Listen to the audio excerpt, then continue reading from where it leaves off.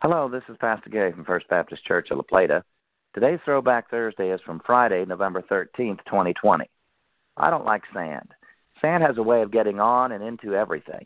But did you know that sand is the third most used natural resource in the world next to air and water? While sand is used to make glass, computer chips, paper, paint, food, toothpaste, and cosmetics, sand's biggest use is for construction.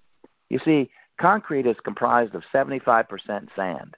An average house uses 200 tons of sand, a hospital 3,000 tons, and a mile of highway 15,000 tons.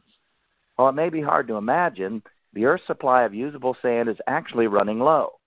How can this be possible with massive deserts in Africa and elsewhere? Desert sand is not commercially usable. The sand we need comes from beaches, lakes, and rivers, with rivers providing the highest quality. The Bible has many references to sand, usually as a simile to relate an incalculable number, such as Abraham's descendants, Solomon's wisdom, or God's thoughts of his people. Jesus also taught about the foolish builder who built his house upon the sand. You probably remember the line from the children's psalm, "The rains came down and the floods came up, and the house on the sand fell flat."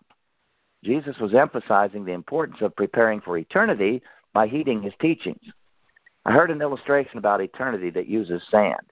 If a single bird were to take a single grain of sand from the earth in its beak, fly to the moon, drop it there, and return until every grain of sand on earth was removed, that is the point at which eternity would just be getting started.